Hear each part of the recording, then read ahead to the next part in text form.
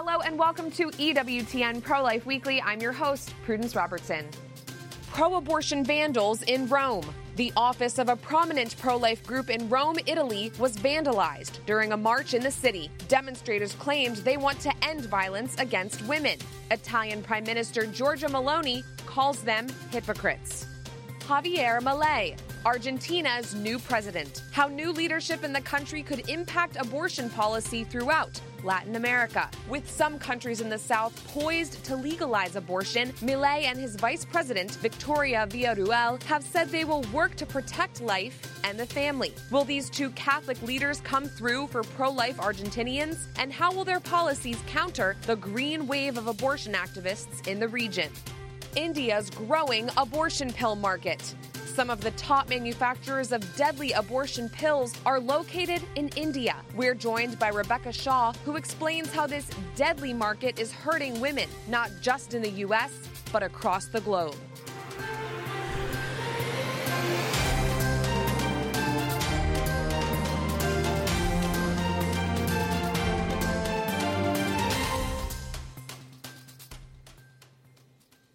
The Eternal City has seen a flurry of activity in the fight to protect life. For days, church and government officials worked to save the life of young Indy Gregory, who was tragically removed from life support in the UK and died on November 13th.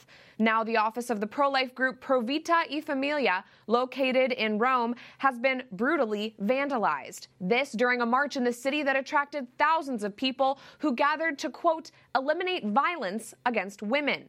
Those who marched violently threw smoke bombs, smashed in windows, and graffitied pro-abortion messages on the pro-life headquarters. Italian Prime Minister Giorgia Meloni weighed in, calling the vandalism hypocritical and intolerable, saying, quote, should violence always be condemned or only when it is directed at someone whose ideas we share?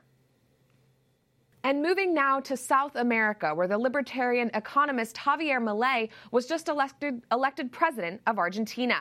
Ahead of his election, Milei said in an interview that he is pro-life because life begins at conception and wants to do away with Argentina's current law that allows for the abortion of children up to 14 weeks old. That law resulted in the decriminalization of abortion in Argentina in 2020. But pro-lifers in South America hope that Milei's election signifies that the tides of public opinion are turning in favor of the unborn. And we're joined now to discuss this by Gualberto Garcia Jones. Gualberto, thank you for being here. The president is known as a political lightning rod and has been compared to former President Trump before. So what can be expected of his pro-life policies? Well, it's a very interesting situation. On the one hand, the president and his vice president have spoken very eloquently and very directly about their stance on the right to life. They're both pro-life without any types of bones or exceptions. But on the other hand, they have the political reality that they have to deal with a very divided legislature, and therefore they have spoken in interviews and in debates about having different terms for the actions that they want to propose, and short term, middle term, long term.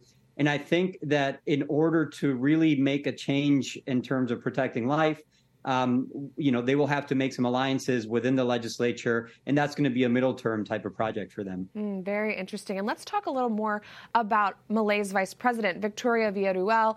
She seems very committed to her Catholic faith. Both of them are Catholic, but she specifically has spoken not just against eliminating abortion, but also laws that allow for same-sex marriages in that country. So how might her influence impact issues important to Catholics in Argentina?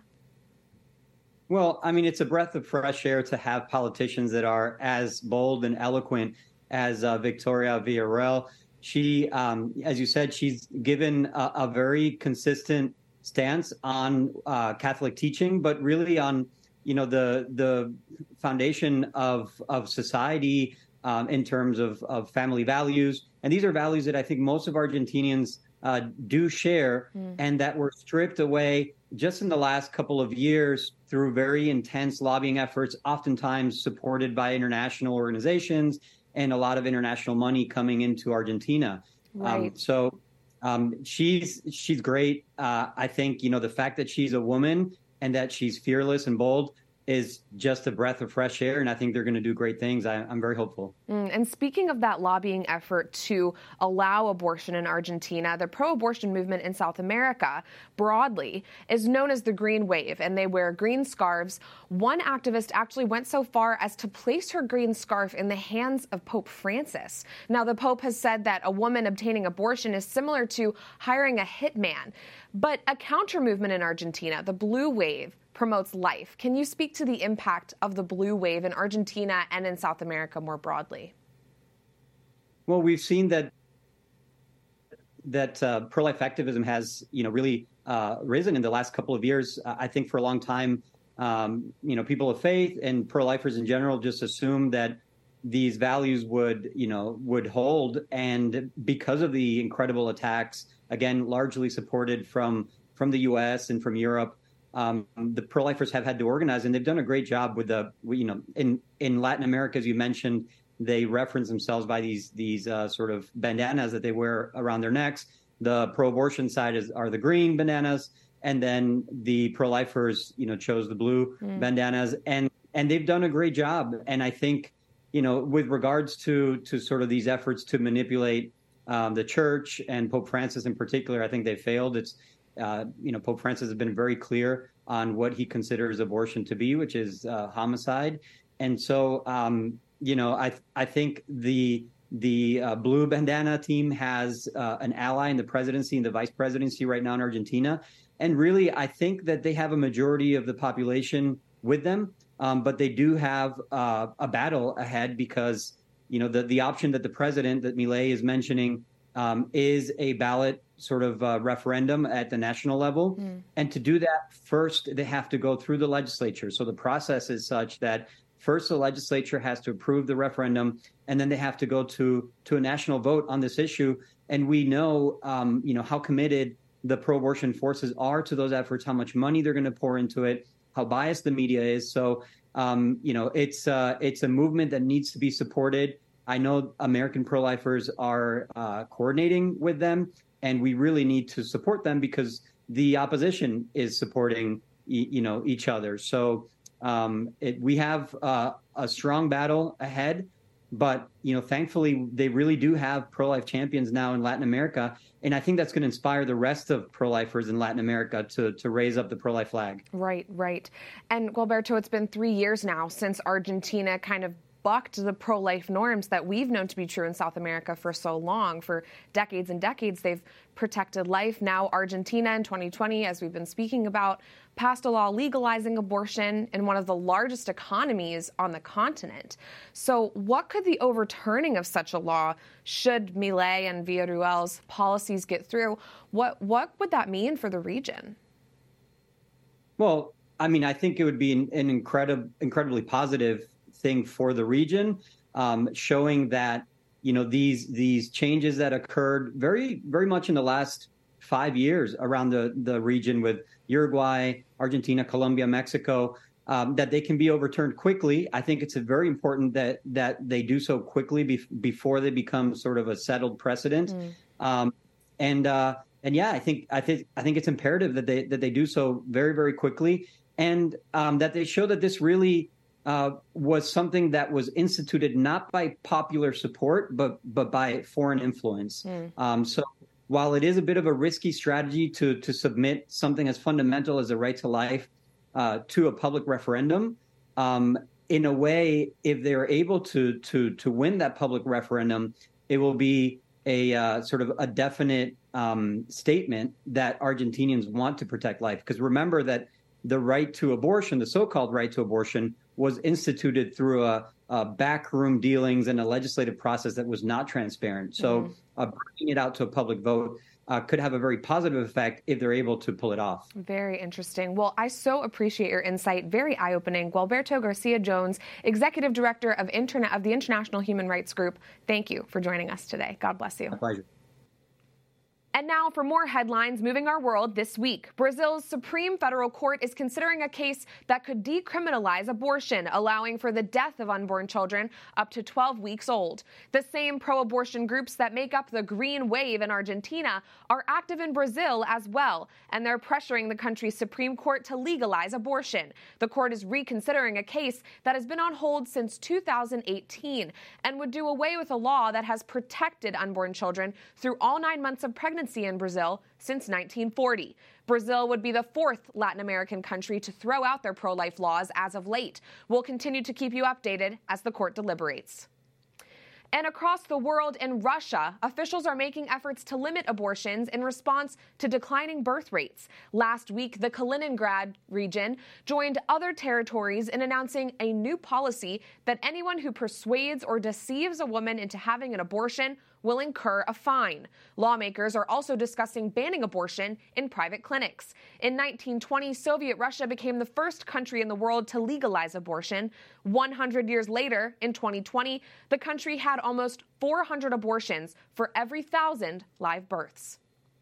And now to Dublin, where the Irish people are still reeling after 3 young children were injured in a knife attack. One child has been discharged from the hospital, while the other 2 are still being treated for their injuries. 2 adults were also stabbed, and the incident resulted in a wave of riots across Dublin. As many as 500 people looted storefronts, set fire to cars, and threw rocks at those trying to quell the commotion. The rioters claim they acted to protest the influx of immigrants into their native Ireland. But Irish officials say instigators were simply taking advantage of a tragedy to wreak violence. It has been alleged that the assailant who stabbed the young children at their nursery school was an immigrant himself. Coming up, a special look at India, one of the world's leading manufacturers of deadly abortion pills. How India's export of abortion drugs impacts women across the globe. Our next guest explains.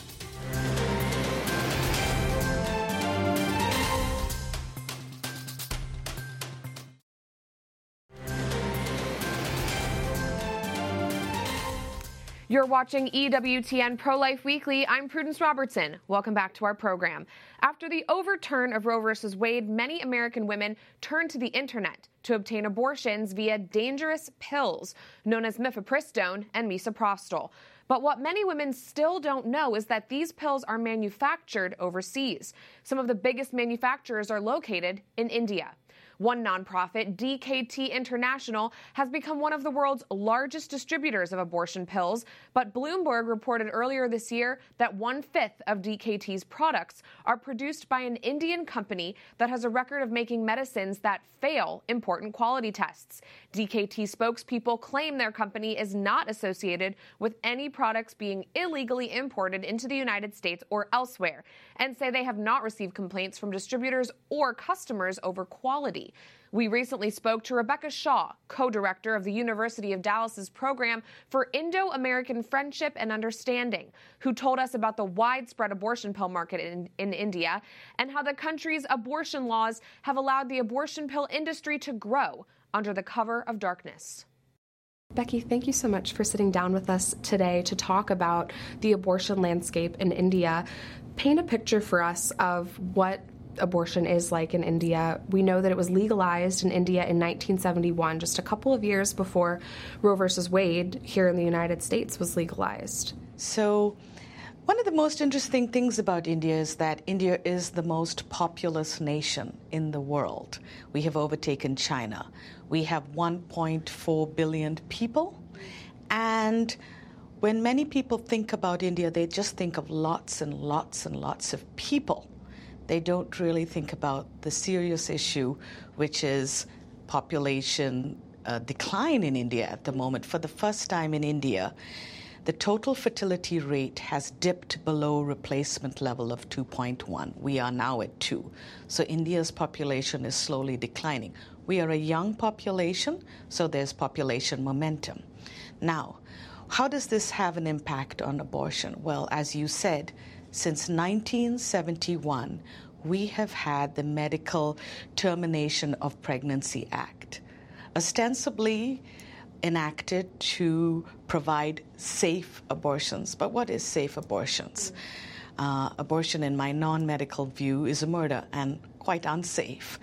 But this was an act that began in 1971 and was amended in 2021.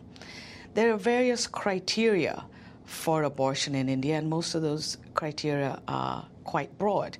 One is, of course, to save a woman's life. We've heard this. The other is for the mental and physical well-being of a woman. Economic and social necessity. And finally, abortion is allowed if contraception between a husband and wife has failed. So quite broad. There were in 2015 about 17 million abortions. A majority of those, 73% of those abortions, were conducted outside of healthcare facilities.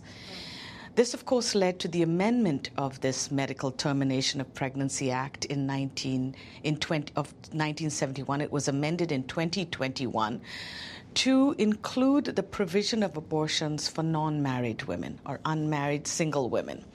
It also extended the time, for example, abortions were allowed up to 24 months.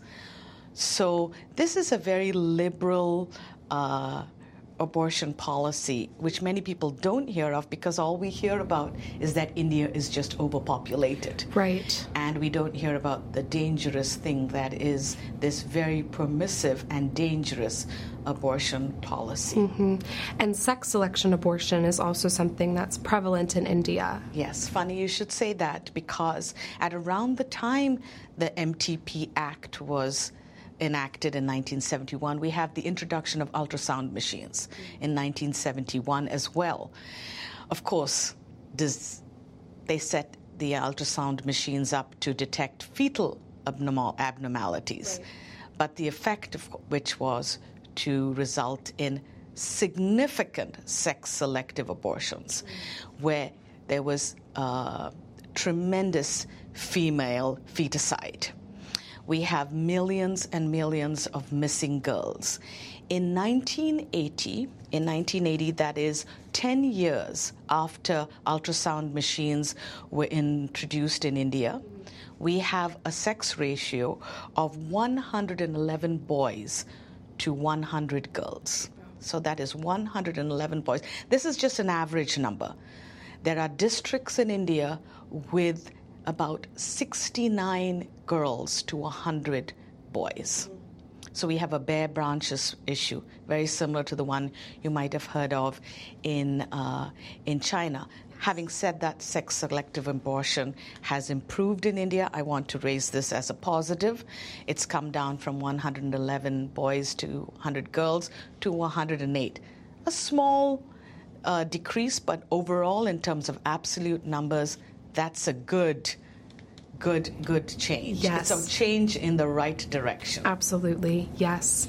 Becky, talk to me about the religious landscape in India. You know, Christians are often the ones who are most likely to promote pro-life values, but they're in the minority in India. Do Islamic peoples, people who practice Hinduism in India, do they value life? Absolutely. So we just talked about sex-selective abortion. And the one wonderful thing, which I'm proud of to say as an Indian Christian, is that Indian Christians have consistently had a sex ratio of 104 of 103 boys to girls, which is close to the norm. Yes. So while other religious traditions in India have had very disastrous sex ratios, we as Christians have maintained good sex ratios in India. Now, in terms of the value of life, so in Hinduism and in Islam, but let me talk first about Hinduism, there is a strong belief in the value of life. Dharma, which is the law of nature, which we could say is similar to what we Catholics would call natural law, believes in the value of life. And it is a sin to kill life within you. In fact, I want to tell you about a Hindu tradition where a woman who's 7 months pregnant gets to wear red and green bangles. And it's a special tradition because the bangles are supposed to when the mother walks, the child within her is to hear the music of those bangles, glass bangles. That's beautiful. So there's a commitment to life in these religious traditions, and there's strong prescriptions against abortion also in Islam. And we see that in the sex ratio of Muslims in India, who also show positive sex ratios, i.e. 105 boys to 100 girls. So that's pretty standard and not as disastrous as some other religious traditions in India. I see. Thank you for explaining that. Becky, let's talk about abortion pills. India is one of the #1 manufacturing countries of the abortion pills, mifepristone and misoprostol. They send these pills all over the world. What is your estimate of the global impact of these pills going everywhere? Well, thank you for asking this question. This is a very serious issue. The abortion pill industry in India is growing. For example, there is a pharmacy in India that has just in April conducted its first initial public offering, IPO. It's called the Mankind Pharmacy, Mankind Pharma. It was the largest and most successful IPO in India, subscribed over 30% than it expected. And one of the main reasons is the success of its abortion pill kit, which is sadly called Unwanted, the Unwanted Kit. And you can buy that for 400 rupees. In April this year, there was a New York Times article called Inside the Online Market for Overseas Abortion Pills, written by a journalist called Alison McCann. And she uncovered the industry, of abortion pill industry, which comes from India. You can order abortion pills from America on a website that is based in Kazakhstan. And these brown paper packets come to an office in wherever, in a southeastern state in the United States. And you can buy that. And when, at the time the article was written, the person whose name was withheld had sold 300 kits in 1 month. Wow. And these are mainly coming from India. So there's a tremendous market. They are cheap, they're inexpensive, and they are very widely distributed here, but they are very, very widely distributed in India, and there's the danger. Yes. And what other countries besides the U.S. do you predict that these pills might be sent to as well? I would imagine they would go to Europe. They would go to Europe and parts of Africa. Africa right now is remarkable in that it has very healthy fertility rates, yes. And that's wonderful. But I would imagine that these pills would go to Africa. A lot of pharmaceutical drugs, because they are very cheaply produced in India, do go to Africa. So I imagine that is a ready market for these pills once it takes off. Right, so pretty widespread. Becky, what can you tell me about DKT International? Well, DKT International, from what I've heard, is a large organization based here in America, in Washington, D.C., I believe it is. And they are funded by the Bill and Melinda Gates Foundation, along with other funders. And a few months ago, there was an expose article about them, written in Bloomberg News, that a significant portion of the abortion pills that was sourced from a pharmaceutical company in India called Sinochem were of dubious quality. So if you can imagine, Prudence, that you find very poor abortion pills in America, how many poor quality abortion pills are being distributed in India? In fact, we find news reports in India saying that abortion pills are being handed out like candy to prostitutes, to college girls, and 20% of a study, 20% of people who took this abortion pills, this is a study that was conducted in 2022, a fifth of the women who took these abortion pills had serious hemorrhaging and had to be taken to the hospital. Majority of them take the pills without medical supervision. Right. So they are being used in lieu of contraception. So this is the danger of these pills, which are, I might add, some of them are of dubious quality. Right. And as you alluded to before, there's no such thing as an unsafe abortion. There is not. This is proof of that. There is no such. It's an oxymoron. Yes. You can catch my full conversation with Rebecca on our EWTN YouTube page. That does it for this edition of EWTN Pro-Life Weekly. I'm Prudence Robertson. Don't forget, you can find us at EWTN Pro-Life on all social media platforms, X, Facebook, Instagram, we're there. And if you're interested in more news from our nation and world, go to EWTN.com/pro-life and sign up for our newsletter, The Pro-Life Pulse. Remember, life is a gift. Your life is a gift. God bless.